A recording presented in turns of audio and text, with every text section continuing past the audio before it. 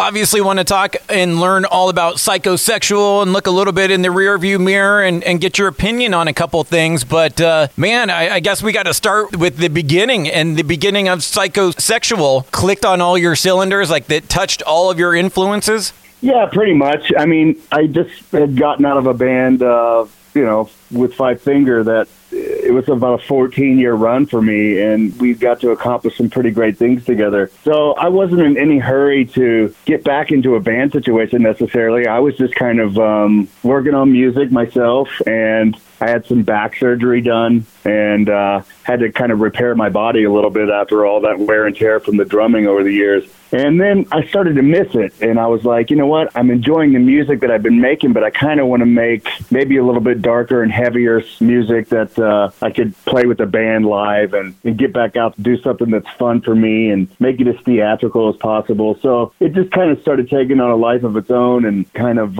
building, and we made some music, and we put out this record maybe last summer real quick, and there was really no big campaign or anything like that. I just kind of threw it out there on Spotify, and maybe I put up like a small press release, and then we just kept recording because the pandemic was happening, and there was nothing you could do. There was no shows or anything, so we just kept writing and recording, and we came up with a song called Devil from Hell, and I was like, man, I wish this could have been the first thing we put out because it felt right. Like that was when we kind of found ourselves, so to speak. Like, not everyone has it all figured out on the first record. Right. So, yeah, I was like, okay, I kind of wish this was the first thing we put out. So we basically were like, nobody even really knows that much about the other stuff anyway. Let's just start over. So I kind of pulled that stuff down, and now I'm relaunching with Devil from Hell and a brand new album. And that original stuff will probably see the light of day in some form down the road. But we're basically kind of just starting fresh with Devil from Hell, and I'm excited to share it with everyone. I think people that like Five Finger will like it, and people that necessarily didn't like Five Finger, hopefully they will. If we make music for ourselves that we like every other band does, there's nothing new there. But you can't control how people feel about it, but we feel real confident and happy, and we're excited to get going. Was the plan always to move from the back of the stage to the front of the stage? I mean, was the idea to always become a singer? Did you always have that vision? Well, I'd always made my own music where I sang on it, so I didn't think I have to be a frontman. It was just, it seems natural to me. I just wanted to kind of do it, but it wasn't like my ultimate goal. I didn't sit around thinking, I've got to quit playing drums and start singing. It wasn't like that. It just, I'd always made music and sang on it, and then I thought, you know what, it would be fun to put a band together and actually and be the frontman. I dress up as this crazy character, and I kind of get to do whatever fun thing I'm thinking, and I just want to make it as theatrical and fun as possible whenever we finally get to play shows for people. I mean, we did one streaming show, which was bizarre because there's really nobody in the crowd. It's like, right, you finish the song and there's like 3 people in there that clap. But you have to act like you're playing in an arena because it's going all over the internet, and it's weird. But we'll probably do that again unless, things open back up and we can get out there and start playing proper shows. But we'll see. So lots of things I want to break down. The music and the look, and for creating the Daddy Devil character, what was your inspiration for creating that look? Was it based on a prior horror movie? What were you kind of thinking? Was it based on Jim Carrey's The Mask? Where did you kind of come up with that vision for that look? I honestly didn't know what that voice was supposed to look like. So I'm like, I have to, it can't just be a normal guy or normal rock guy. It's got to be a character of some sort. And I'd never seen a devil frontman, and I always kind of like that imagery. So I collaborated with a makeup artist here in Vegas who's very talented, and it took a while. And the first time we tried to do the makeup, it took about 4 hours to get into the makeup because it's partially prosthetic and part makeup. Now we have it down to about an hour, which it's still long enough once we go on tour. That's, I'll have to deal with that when we get there. But I've always, I was painting my face at the end of Death Punch anyway, and when dressing up as a skeleton. So I was kind of headed that direction. I've always made it tough on myself in bands and painted myself or done some wore mask or done something that makes it a little more challenging just instead of walking on stage as a normal person. But the inspiration for this character, it was just like, well, I've never seen a devil, so let's try that because I wanted to do something different. I love it. And was the voice created first or the look created first? I imagine the voice, right? Oh, yeah, for sure. I had been working on recordings for years, and in the earlier days, it was more kind of synth poppy, 80s new wave, dark new wave kind of stuff. But I can't get rid of my love for heavy music, you know, so I just kind of wanted to blend it all together and take all my influences and put them in a blender and then put my spin on it, and and that's what you have now. I love the new single, "Devil from Hell." And thank you. It's we're really proud of that song, and the video's a lot of fun too. We shot this Western style video that's really, I think, is pretty well done and a lot of fun. So I'm excited for people to finally see that.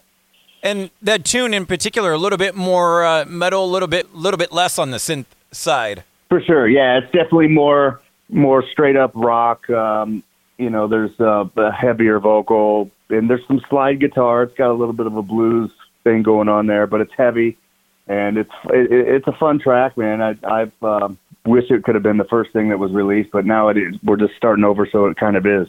And I imagine it was a big learning experience going from album 1 to album 2 on Holy Hymns for the Children. But what was the time frame? How long was the time difference between recording album 1 versus album 2? We haven't stopped. We're on album 5 right now. Damn.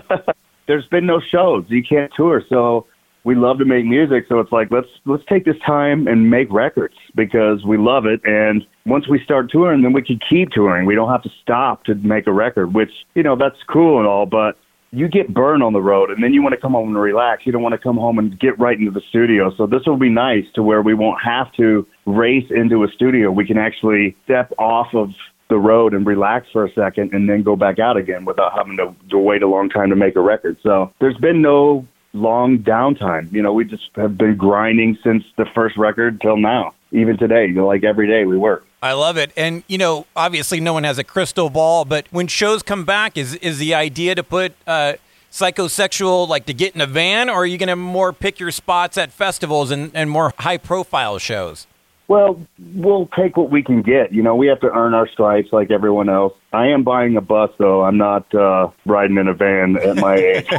You know, I want this to last, and I want to physically feel good. I don't want to be crammed in a van. I'm too old for that stuff, and I don't want to do that. It's not comfortable. I'll be sure and purchase a bus so we can be comfortable. But you're not afraid of that grind, getting back to that grind of playing, you know, 5, 6, 7 nights a week. No, because I can control it. You know, it's not a runaway machine like Death Punch had become. There was no stopping that train once it was really rolling. And I was like, guys, can we please take a break? And it just seemed like nobody ever really wanted to take a break. And I was physically struggling. I couldn't do what I did anymore. Playing fast double bass all the time was like, okay, my brain can do it, but my body's not reacting like it used to. And that was frustrating. I wasn't enjoying it like you're supposed to. That's supposed to be your favorite time of the day, to get up on stage and rock in front of thousands of people. But I was like, ugh, I'm not playing very good. I don't feel good. I think that this might be my sign, you know, to step off the train. So I did. You know, athletes can't keep going forever.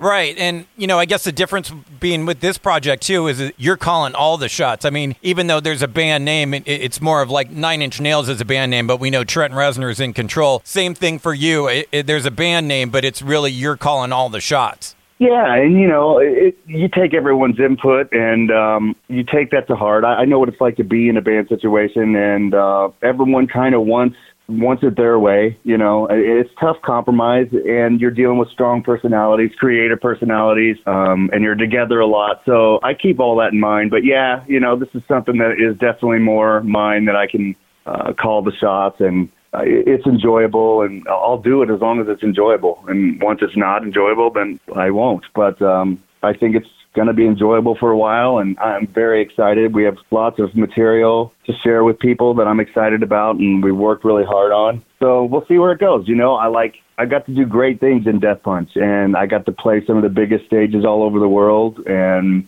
see the world many times over and earn a really decent living. And so I'm very blessed and fortunate. And now I can kind of just do what I want, and this is what I want to do. I love it. And, you know, speaking of writing and talking about this project, where I imagine you're controlling all the writing, looking back on Death Punch, it was interesting. I was trying to look up songs that, you know, you had written individually over the career. And it's interesting that the first album, there's individual co-writes and everything. And then after that point, it's all one for all and all for one. Was that a philosophical change back then with Death Punch? It was pretty much decided early on that everyone needed to have a piece of the pie just because it keeps the morale high and people aren't like getting their feelings hurt if their songs didn't make it. Like now everyone's included. Let the best song win.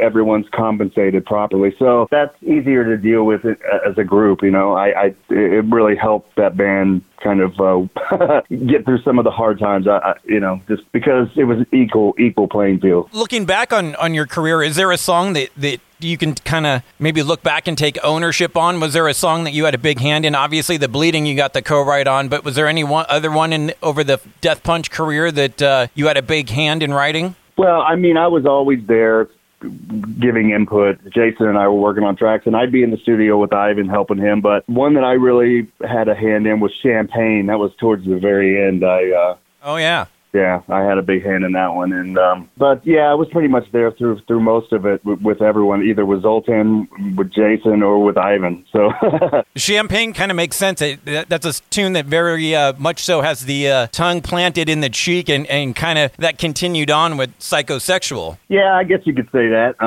Everything needs to have a little bit of humor, I think, in order to survive. Man, that's just always how I've looked at things. I've always tried to find the humor in everything. Yeah, it's funny, and that can get lost in metal. Like I know for back in the day, there was a thing where Lamb of God, you know, they couldn't smile on stage and stuff like that. And as much as we love hard rock and heavy metal, I think you're right. I think it does get too serious sometimes, and we need that sense of humor, that comic relief to not take everything so seriously.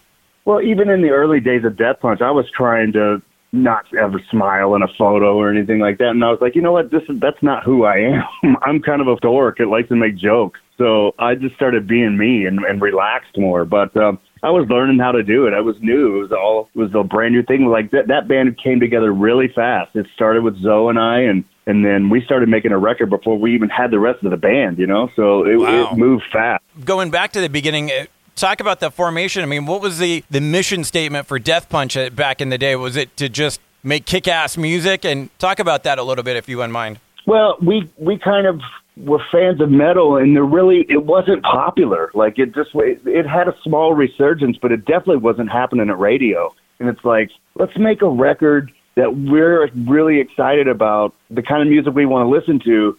Just like I was talking about earlier, that's what every band does. They make the music they want to make, but we also knew that there was kind of a void of a certain style, and it just so happened to be the style that we were doing.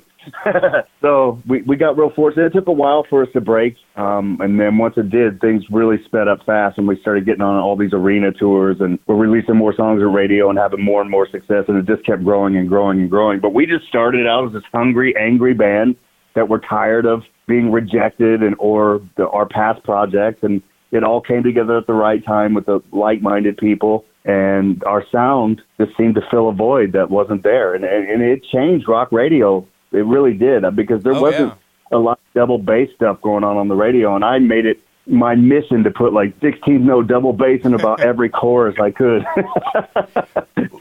Well, I love it because you were creating music that wasn't on the radio back then, and music that you weren't hearing back when Death Punch created. And I think you're doing that again now with Psychosexual. I don't feel like there's any other music that's out there that's doing what that band is doing. Thank you. I agree. And that's part of the stimulation for me. Like, I always want to do things that seem fresh to me or that are new or stimulating to me, and hopefully people will come along for the ride and enjoy it. And if they don't, that's okay too. I mean, we make music for ourselves. We're selfish musicians, but you also want to have fans. Otherwise, you're playing to an empty room. Right. So that would be people do like it. And if they don't, that's cool too. But I'm enjoying it. And I think it's fresh, and there's no two records that are the same. Like I said, we're already on record 5, and every one of them are drastically different. And that's what's fun to me, because it's people think like, okay, we got our finger on what this is. No, you don't.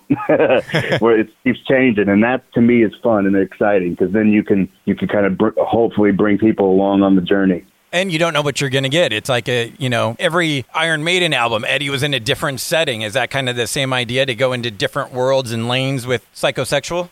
Yeah, for sure. And even more so musically. I don't think that they're drastically different musically, except for maybe after that first record. Then it changed once Bruce came on board. Right. Then it started sounding, very similar, which then they've kicked ass all these years. But musically, it's going to be changing more and more each record, and even from song to song. Like I don't think there's a whole record of the same style. Like it's pretty eclectic, and it's cool. I like it. I can't wait to hear it all and hear the whole album. And Jeremy, I appreciate all the time. Just a couple last things I wanted to hit you with. We're one of those old school radio stations that still does mandatory Metallica, and I kick off my show with mandatory Metallica. So I wanted to dig into your Metallica fandom. Do you remember how you discovered Metallica, when you discovered the first song you heard? Do you remember that?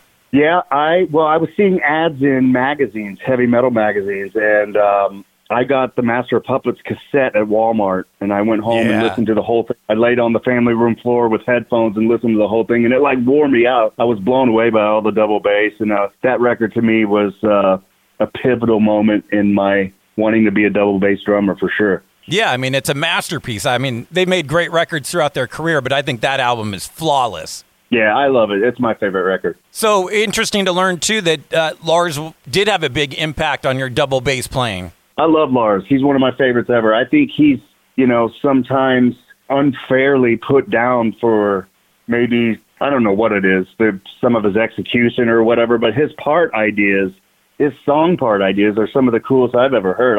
There's no Metallica without Lars. I mean, that dude is a vital part of that band and that sound, and I love him. I think he rules. And any experience with Metallica? I mean, you must have shared a stage with them. Have you gotten to know the guys over the years or anything? No, I wanted to. We never did. What? I think that we were supposed to be on some Revolver Golden God Awards performance or something. Yeah. But we were gone before they even were around. So our thing was earlier in the night or something. I miss it. But we never shared a stage. We never were on a tour or on a festival. And that's one thing I regret. Do so much cool things, but that was one of the unfortunate things that didn't happen. We got to open for Kiss for 6 shows, and that was a dream come true. But no Metallica. Wow. Crazy. And because it is mandatory Metallica, pick a Metallica tune for us to play on the radio. Does it matter which one it is? Any one, man. You pick it. Let's play Damage Incorporated. Yeah, I love it. I love it. Beautiful, Jeremy. Thank you so much for the time, and best of luck with the new record, and can't wait to hear it and rock it on the radio for you. Thanks a lot, Mike. Appreciate your time. Have a good one, man. You too. Bye. Bye. Dude, you absolutely rock. Thank you so much for checking out the entire interview. Now just hit subscribe. Subscribe to the podcast, Radioactive Mike Z. My interviews in their entirety. Available on all the major platforms. TuneIn, Stitcher, iTunes, SoundCloud, whatever you're listening to right now. Just hit the subscribe button. Make sure to give me a follow on the socials as well. I'll follow you back at MikeZ967. And bro, don't miss the radio show. Now 10 p.m. to midnight on 96.7 KCal Rocks in the Southern California Inland Empire area, Riverside, San Bernardino County. Always streaming on live at kcalfm.com. You, my friend, absolutely rock.